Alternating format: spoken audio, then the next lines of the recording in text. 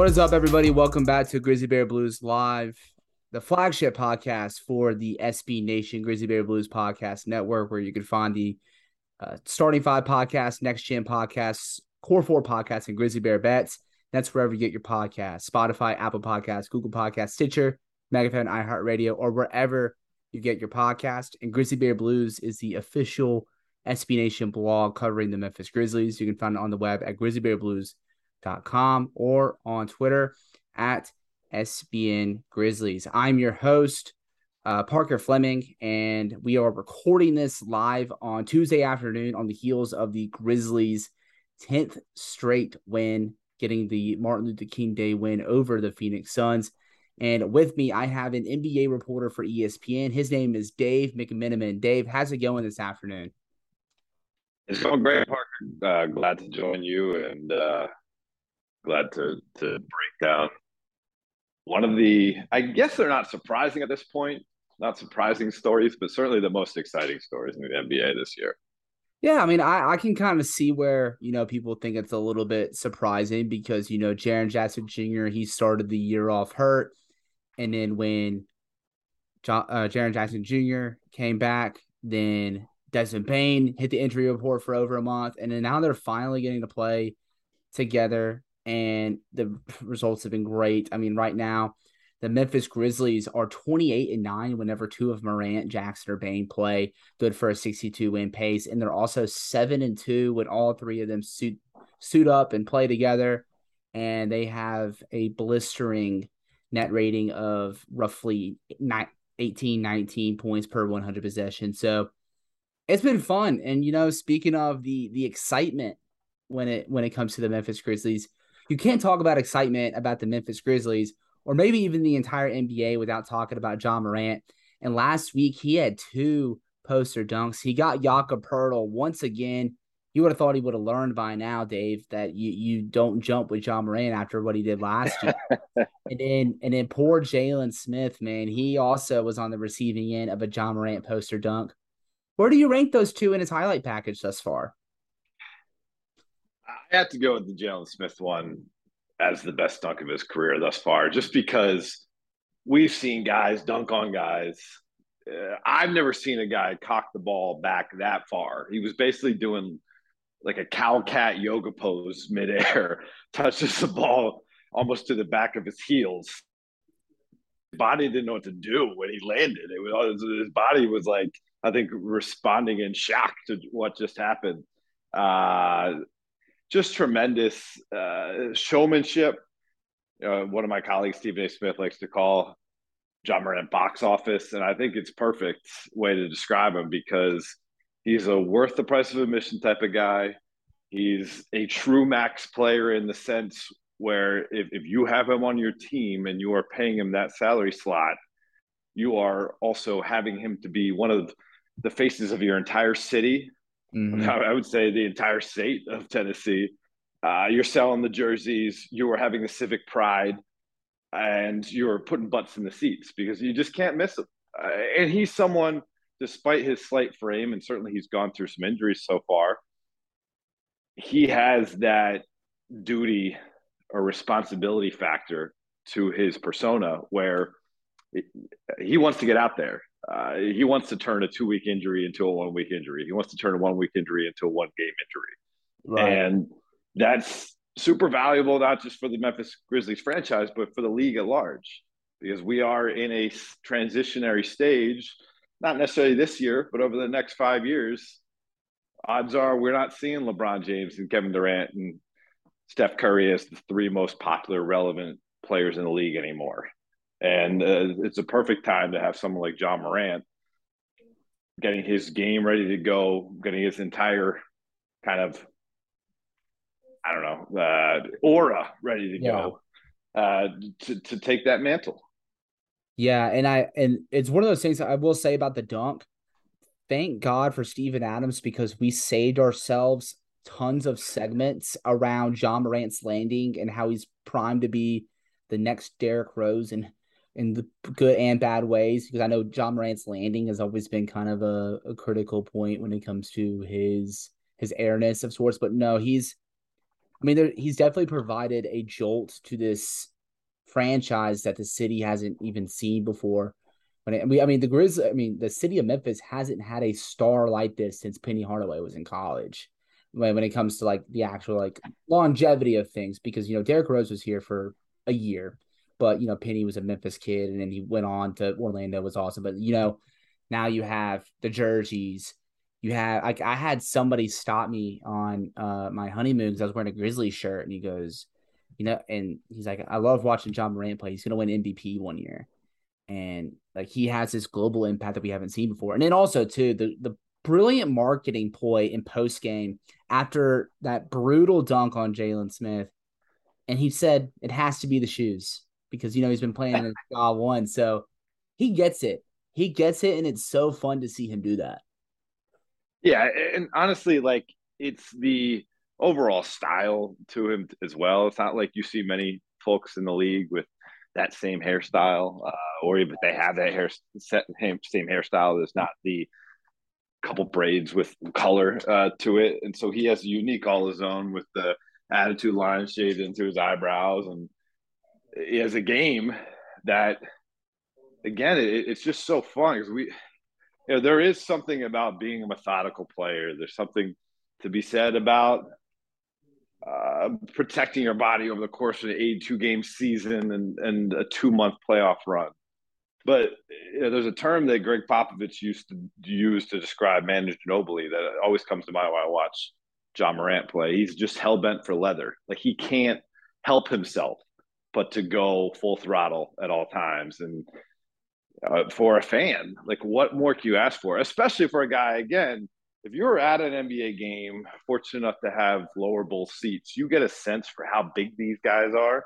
Right. And you can see the size disparity in a Ja Morant versus some of the guys he's going up against, which makes it all the more admirable that that's not something that even enters into his mind as a potential obstacle or something he can't overcome. I mean, he has his own way to approach the game, and more often than not, he's the best player on the court.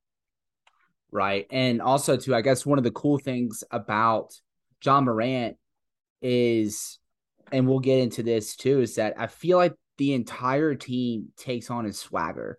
Like last night, for one, just to bring up Ja Morant again, he had this little and one where he hits the deck, and then like the camera catches him like doing this little dance, singing "He Can't Guard Me." Like you have just like little stuff like that that gets viral, but also too you have like Brandon Clark throwing down a poster dunk on Dario Saric. The bench is celebrating. They're all having the same lingo for post games, and a lot of that is carried. I mean, they obviously have all these like-minded individuals on the team, but they also ride the swagger of guys like Ja Morant and Desmond Bane and Dylan Brooks. And it's really kind of made for a captivating all-around experience. Because you see all these, you see it here and there, especially with young teams where like you have that talented young player that you get with the high draft pick, but it takes a little while to put things together because you're trying to build the right team around it when it comes to both the personality fits and the skill set fits. The Grizzlies picked up on that right away, and it's made them a formidable threat in the Western Conference. It certainly has, and I think it's an interesting part of the equation now that Zach Kleiman has done a wonderful job as the GM. Zach, by the way, I covered the Lakers for a stint from 2008 to 2014. Then I covered the Cavs, and now I'm back covering the Lakers for the last 5 seasons. Back my first stint covering the Lakers, Zach was a PR night intern for the Los Angeles Lakers, and now he's running one of the most promising teams in all of professional sports. But Zach has this question on his hands now of where Ja is right now and where the culture of the team is right now. What do you do? Do you be Right. patient and allow them all to grow? Do you recognize that this league is pretty fickle and sometimes windows can close a lot faster than you expect them to? So go all in, but going all in, even if you add talent, maybe then you add a veteran with different personality, and that changes kind of the leadership dynamic. It makes the Grizzlies fascinating off the court as much as they are on the court. Right. And where do you see them in this wide open Western Conference? I mean, I'm looking at this right now, and I did this exercise today for the blog where, I rank the Grizzlies big three, or I basically say the Grizzlies have a championship level big three, but I also had to use other title contending big threes. And, I'm looking at, the Grizzlies, the Nuggets, the Pelicans, the Warriors, and then I have kind of asterisks as far as who can win the West with, Dallas. I mean, they don't have a whole lot around Luka.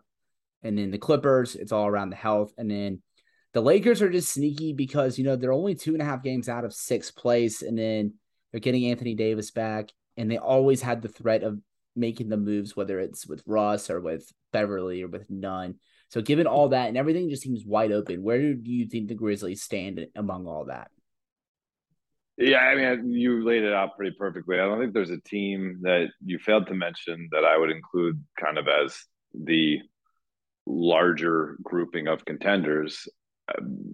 I guess theoretically Phoenix, just because you have to show some deference to them what they were able to accomplish the last 2 seasons where they were healthy, and they just haven't been healthy at all. And potentially they trade Jay Crowder and they get another piece in there and they can make a second half run. And again, because the West is so crowded, yeah, they look to be struggling right now, losers of 9 out of 10, but they have 2 good weeks in a row, and they could be back at the top 2 or 3 seeds. So I guess I would include them, but I see Memphis as a team that controls their destiny in the Western Conference. It's not like there's a team out there like the Warriors of the Steph Curry, Kevin Durant years, whatever. And again, I guess Warriors we'll mention too, just because they're the champs. But there's not a team out there that's unbeatable. There's not a team out there that has so much more experience than they do. They're an inexperienced team, but I'm not looking at any of the true contenders that we believe. Let's say the short list is Denver, New Orleans, and Memphis. I mean, I think most folks I speak to around the league, that's their grouping of the best talent, coaching, and upside, and proof in the moment. I mean, it's not like you're saying that Denver has so much more experience than the Grizzlies do, considering they have new pieces that they're relying on in this mix, and certainly not New Orleans, who are barely 100 games into the Zion Williamson era with games that he's actually on the court. So I see them as a true contender. And then once you get there, like say they can get their way through the Western Conference, I think the team coming out of the East is going to have a tougher time because I think the top heavy talent in the East is better than the top heavy talent in the West. Maybe steal a championship. Like it's not crazy to say that. And the league is as wide open as it's been. I would honestly say since the time I covered it, I started covering the NBA in 2005, 2006, and I am hard pressed to think of a season like this one where I think there's legitimately 10 teams you could point to and say they could be holding the Larry O'Brien Trophy in June. Yeah, it's really incredible, and honestly, like for a lot of people who aren't really into the NBA, this is the time to get into it because you don't have the absolute juggernaut that's like the runaway favorite. You have this blend of, your aging stars still being awesome. You have these young guys that are ready for the mantle, and then you also still have this like group of prime guys still killing it as well. And I mean, I think what you said is, I think where you had the Grizzlies is spot on. And like, I was talking to my old site manager, Joe Moenax, last night, kind of trying to talk through this piece. I'm like, I don't want to sound clickbaity or homerish, but like, I want to write on, how they have a championship level big three that they could win a championship. And he goes, it's realistic now. Like, this isn't homerish or anything. Like, it's legit. And I do want to ask you just the other two players in that big three, Jaren Jackson Jr. and Desmond Bane.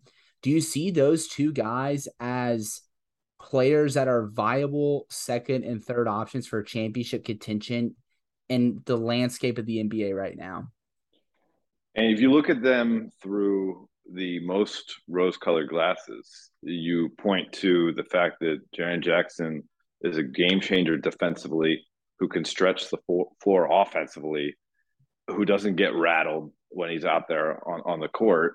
and you say that Desmond Bain is a true two-way player who can clamp you out on the defensive end and can really stretch the floor, and came into the league as a catch and shoot guy, but now has added dimensions to his game where I think this season he has more threes attempts does catch and shoot, just showing the growth of his game. I think the flip side, you would say, and I know you can apply this to so many teams, but the flip side, you would say that they haven't been able to stay on the court all that much.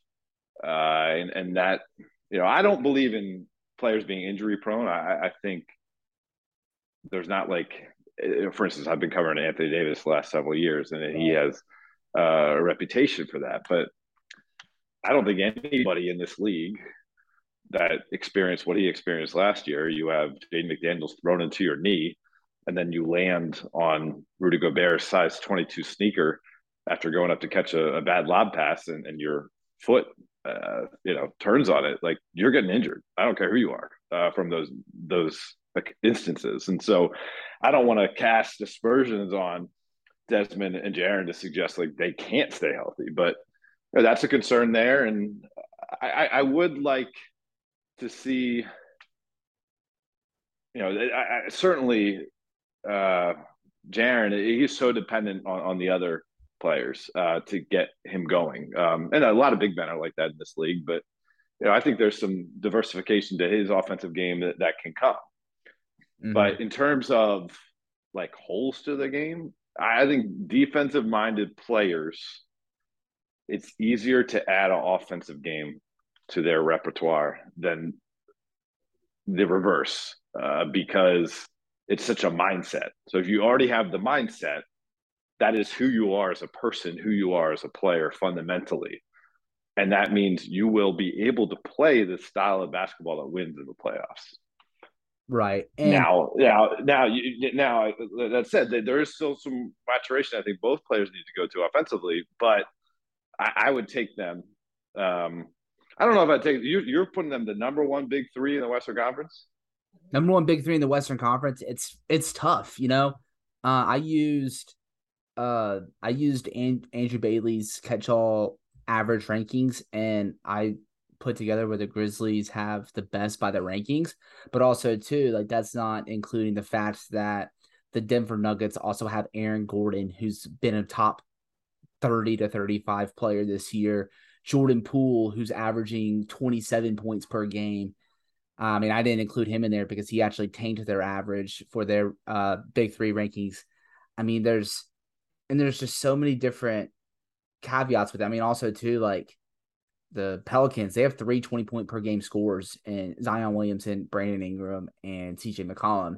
And they could literally just be finding out the right spacing and defense combinations. Because, I mean, they're putting Zion, who's not a shooting threat really, next to Jonas Valanciunas, who kind of masquerades as one, and Herb Jones, who's not one at all. So I feel like the Grizzlies, you can make the argument, and I think a lot of it also goes with the fit too. You have next to Ja, who is really kind of balancing. He's really balanced his act of his elite playmaking, his elite scoring at the same time. And I feel like it's ever since Charles Barkley's comments of John not making his teammates better. And then you have Desmond Bain with his shooting, his growth, and then Jaren Jackson Jr. with his defense. I mean, he is, you can make an argument, he's the most valuable defensive player in the NBA, given that he literally took a team from a middling one to the best one in a span of like a month. So, I mean, that's kind of where I see it. But I mean, it's one of those things, like, you can look at it with, like what you said, rose-colored glasses, and you can look at all these positives, every other big three, and also the negatives. I think you brought up Jaren's offense. There's a lot of good, but there's also different other sides to it. Like Jaren Jackson Jr., career high 51.8% from the field, but he's also shooting the lowest field goal attempt since his rookie season at 11.3. He's shooting 37% from three, which is his highest since he's returned from his knee injury, but it's his lowest field goal attempt mark. I mean, in his sophomore season, he was shooting 39% on 6.5 threes a game. So different stuff to work out. But I mean, when it comes to the fit and I guess how all three guys are elite in different departments, I like their chances at least. I don't know how you see it though. No, I mean, listen, I like them a lot. I think, again, do I think the Warriors or the Suns going to win the championship this year? Probably not, but I will. We have to mention that Steph Oh Curry, yeah. Klay Thompson, and Draymond they have 4 rings, and we have to mention that the Suns with Chris Paul, Devin Booker, and DeAndre Ayton got to the finals and were 2 wins away from an NBA championship. So I think there are other groupings that you put out there, but as you mentioned, it is a promising group, and they put pressure on you on both ends, and that to me is why maybe you do give them the edge, because Ja is slight, of course, but Ja is going to be playing the passing lanes. Ja is going to be going over screens, having the requisite energy to do so. Ja's going to be, taking charges, affecting the game defensively, and obviously those other two can really just lock you down with their size and their strength. And so they're promising. I think that those probably wouldn't be the positions that I would look to upgrade if I'm the Grizzlies, but I think there is probably some room to upgrade. And that leads into my next question. As they're on this path to the NBA Finals, they want to be one of those teams hoisting the Larry O'Brien Trophy. Is that path through just continuing to rely on the internal development and those different performances, whether it's the big three or young guys off the bench like Zaire Williams or Santi Aldama, or even the return of Danny Green, or is there or do they need to make an external move to really solidify themselves in that? You can't have a star at every position because more often than not, stars aren't used to being role players, and to be a role player takes a lot of sacrifice, and you have to do things to supplement the stars game. So that's why things get tricky, right? Like if you have grown with this group and your quote unquote lesser players appear to be weak in terms of their statistical output, but at the same time, their attitude and their fit and their understanding of what that team needs to win and what their star players need to feel comfortable to perform, sometimes you don't want to mess that alchemy. And so I could see why the Grizzlies would stand pat, even though, we know that they have all the draft picks coming up. They have the Golden State Warriors draft pick next year, which could be a pretty good one, which could lead to getting something pretty good on the market. You could pair it with Danny Green's $10 million expiring contract, and now you're talking. But again, that's why I was touching on it before, was Zach Kleiman. Like it's fascinating to see how he plays it, because didn't we think a decade ago that Sam Presti had all the time in the world with that group, and they get one NBA Finals appearance out of it, one NBA Finals win out of it, and that's it. And guys go on to win. Durant wins elsewhere, Harden wins MVP elsewhere. We all know how that story goes in OKC, and so I don't know if there's a right answer. I am more of the live in the moment though, than spend too much time overthinking all the possibilities of what could occur. And I'll, and sometimes I'll be wrong, right? I thought the Timberwolves going for Rudy Gobert in the offseason was like, yeah, I love it. An executive fresh on the chair running things, and he's going to go after this defensive player of the year. And, yeah, the NBA is going smaller and more switchable, but he's going for it. I like it, right now, I don't think it looks all that great, right? And there's a cautionary tale for Zach Kleiman to observe. But this league can change in an instant. And listen, of course, I'm not bringing this up in any sort of terms of jinx type of way. It's just knowing the league history. You mentioned Derrick Rose, right? Mm-hmm. Things happen to can't miss commodities in this league. And you never wish it upon anyone, but there is some evidence that would support just going for broke. Right. And there's so many different tales with that. I'm thinking modernly here too. Like, you bring up OKC, you bring up the cautionary tale of Minnesota, but like you also had a team like the Boston Celtics who had this very fascinating blend of having max contract guys in Kyrie Irving, Gordon Hayward, and Al Horford with all their rookie skill guys, Jason Tatum, Jaylen Brown, Terry Rozier, Marcus Smart. They had this wonderful blend, and that's kind of where Danny Ainge developed his almost Ainge, where like they could have gone for it, but they didn't. But I mean, obviously, because Jason Tatum and Jaylen Brown are so good, they pivoted very quickly and figured it out. But like you said, and also too, I think Utah is a cautionary tale there too. I mean, they probably thought that when Gordon Hayward left, like, oh, we got Donovan Mitchell, this guy's going to lead us for the next decade, and he's gone 4 or 5 years later. Like, so much changes for sure. And I guess like one of the last questions I want to ask you here too is, and you covered this guy and with the Lakers, Danny Green. Your colleague Brian Windhorst did Danny. It was really hilarious because like I was off the grid, and I was up for my honeymoon. I just like checked the group message, just seeing what was up, and someone sends the link of Brian Windhorst right in front of Danny Green saying that he was a trade asset for the Grizzlies to bolster their roster. I thought it was really funny. But what kind of value do you see Danny Green providing both on the floor as he's now getting back into 5-on-5, but also in the trade market to bolster the Grizzlies' depth in hopes to kind of make them the clear favorites out west?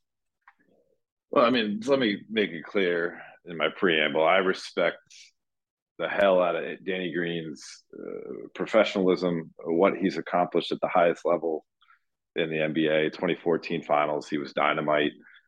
2020 championship run for the Lakers, he was really a key piece. And some people think about the shot that he missed in Game 5 against the Heat, but that did not tell the story of what he was for that team. But I covered him a couple years ago when the Lakers weren't in the playoffs. I went back east and covered the Sixers playoff run, and he got hurt. And he couldn't be on the court, and he really hasn't been on the court all that much since. And to me, it's kind of a win-win. If you can't find a trade partner, that's fine because Danny Green, even if he's not playing any minutes, is going to be a net positive on your organization. Mm-hmm. His intelligence, his human to human connection ability, him being able to be a resource for Taylor Jenkins, right? Like Danny's been in the league longer than Taylor Jenkins has, right? So that's having someone like that who's seen pretty much everything the NBA has to offer. That's going to help you. But if you want to maybe upgrade, at the 3-4 position, right? And you think that Brandon Clark doesn't hit threes enough for our liking. Aldama's not seasoned enough for our liking. You can pair him with one of those picks we were talking about, and then maybe you get into the conversation for someone like OG Anunoby or Bojan Bogdanovic or Kyle Kuzma, right? And then you fit a team need there, theoretically, something that you don't necessarily have, and let's go for it without really going without trading for quote unquote superstar. That makes that $10 million expiring contract really valuable. And I love the moment you mentioned with Windhorst. I texted him right after it happened, and I can tell you this much: Danny loved it too. Danny has been doing television for TNT for years now. He has a podcast that's very interesting, hearing kind of his player side of things while learning the media business. And I guarantee your listeners, Danny took no offense to that. He was all for being real and making good TV. So I think no matter what they do, the Grizzlies can't go wrong. And honestly, for Danny, I could see him, as he nears the end of his ride, to want to be a part of a major winning organization. But if he was traded somewhere, I'm sure he would make the best of that as well. Yeah, and I felt like there was a message that was kind of indirectly sent over the offseason, when they traded away D'Anthony Melton for Danny Green in that first round pick to get David Roddy. And then also I remember there were reports over the Grizzlies having interest in Joe Ingles, even though he was hurt. They wanted to bring in a veteran presence. And I mean, when it comes to Danny Green, I mean, you're hard pressed to find a better veteran when it comes to, this guy's won 3 different championships on 3 different teams. And they wanted to be able to do that without necessarily taking playing time away from their young guys and kind of sticking to their status quo in that regard, but just having another just a grown up in the locker room. I kind of see it in a similar way as to I like on the court. I see it as a similar way as like Andre Iguodala right now and Mm-hmm. his role. All he has to do is just move the basketball, play good defense, hit outside shots, and he maybe has to do that for 10 minutes a night in the playoffs. And it's just somebody who's been there before. You know, they have a lot of guys at the back end of the rotation who haven't had a lot of any playoff experience. Actually, if you combine Conchar, Altama, David Roddy, they don't have a lot of playoff experience. So just inserting somebody with Danny Green's wealth of experience, it could be kind of valuable to kind of calm things down a little bit, you know, because they're young, they play fast. Things can kind of get crazy real quick. Yeah, it's a great way. I mean, the comp on Iggy is spot on because the Warriors, they don't require him to play 30 minutes. He may not play 30 minutes combined for the rest of the regular season, but there's going to be moments as they prep for a playoff team, as they go through a walk through, and he speaks up and points out something on the whiteboard that guys should pay attention to. One rotation where he gives you 5 minutes of smart play that can help you win a playoff game, like that he's in that category. And so listen, Danny Melton's wonderful. He's been a great pickup for the Sixers, and I think LeBron James even mentioned earlier in the year when the Lakers lost in Philadelphia. He kind of marveled that, wow, like that guy was available. Um, but I don't think that's something that should be. You shouldn't be judging the Grizzlies for that move because it was a bigger picture thinking move. It gives them optionality, as we mentioned, to maybe go out and get that extra firepower for a playoff run. Or worst case scenario, you just have a sturdy bet, whether he's healthy or not, to be a part of the process. And so, utmost respect for Danny Green, and I think any organization that has him is better off for it, whether he can play or not. I totally agree. And you know, I think one way or another he's gonna be a valuable asset to this team. But Dave, we're about almost out of time here. Is just anything else you want to add here before we close the show? I appreciate you guys doing what you do and taking your interest in the NBA to the next level. And I've got to know many folks in many NBA markets over the years, and it's been, I guess it's been a minute, right, since the grit and grind was really churning, and Oh seeing yeah. Memphis back up there. It's always a fun experience. Also, I love covering games in Memphis because the PR department is excellent and old school, and it still gives us seats down on the floor so we can really see the action, hear what's going on, see what's going on. So yeah, I hope the Grizzlies go deep. I hope I'm covering a playoff game in a couple months from now at FedEx Forum, and I appreciate you having me on.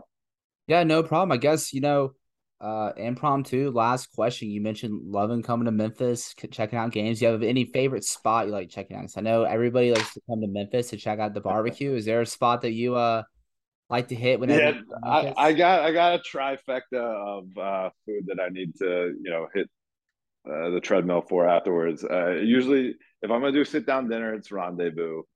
Uh, if Usually the Lakers broadcast crew will order Gus's fried chicken and have that at the game, and then post game, if you want to get a drink and get a bite and rehash what we just saw, me and the rest of the reporter crew we usually go. I think it's right on the corner of Beale Street.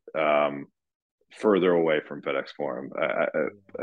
Maybe Beale Street Barbecue or something like very basic like that, like a very to the point name. But Okay. that spot it's always open late, and I enjoy it as well. So yeah, those are the places I go to, and yeah, Memphis is a good time. Memphis is I like a walking NBA city. I don't like to deal with Ubers and stuff like that. I like to get to my hotel, be able to walk to the arena, and then walk home at night and kind of just think about the game I just covered, ruminate on it a little bit. And Memphis is great for that. Oh yeah, no, I mean, I'm biased. I've lived in Memphis my entire life, but you know, I love it. It's definitely a fun place to be, and it's even better covering a team that we have with the Memphis Grizzlies. So Dave, again, I appreciate having you on. Is there anything you want to plug in before we close the show? Just be checking out every Thursday my YouTube show called That's OD. Young Masuk and I kind of talk about the NBA from LA perspective. I'm spending most of my time covering the Lakers. Owen's spending most of his time covering the Clippers, but we bounce around the league a bit. And then, yeah, I mean, ESPN.com, you'll get your daily fix of Lakers news, perspective, sometimes drama. But I appreciate you, giving me the opportunity for the plug. And yeah, we'll hopefully we meet at one of these barbecue joints a couple months from now. Hey, I'm always down. I'm down for that for sure. Make sure y'all check out Dave and all the NBA coverage over at ESPN. They really do a tremendous job. You can find him on Twitter at MC10, covering the NBA and specifically the Los Angeles Lakers. And Dave will be at the Grizzlies and Lakers game on Friday night. And so, yeah, check out his stuff over at ESPN. You can find me and all my GBB stuff over on Twitter at Paca_Flocka. And make sure you are liking and subscribing and downloading every single episode on the Grizzly Bear Blues Podcast Network, wherever you get your podcasts. And make sure you check out all of our work over at grizzlybearblues.com. Follow us on Twitter at SBN Grizzlies. And we will see you next week.